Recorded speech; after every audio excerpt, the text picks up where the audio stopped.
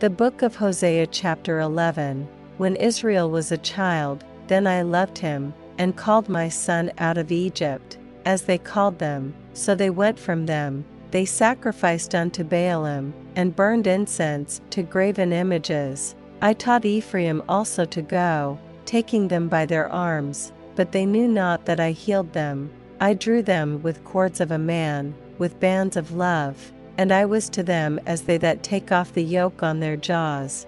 And I laid meat unto them, he shall not return into the land of Egypt, but the Assyrian shall be his king, because they refuse to return. And the sword shall abide on his cities, and shall consume his branches, and devour them, because of their own counsels. And my people are bent to backsliding from me, though they called them to the Most High, none at all would exalt him. How shall I give thee up, Ephraim? How shall I deliver thee, Israel? How shall I make thee as Admah? How shall I set thee as Zeboim?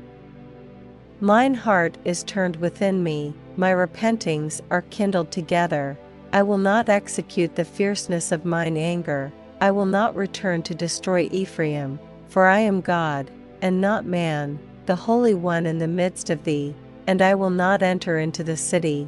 They shall walk after the Lord, he shall roar like a lion. When he shall roar, then the children shall tremble from the west. They shall tremble as a bird out of Egypt, and as a dove out of the land of Assyria, and I will place them in their houses.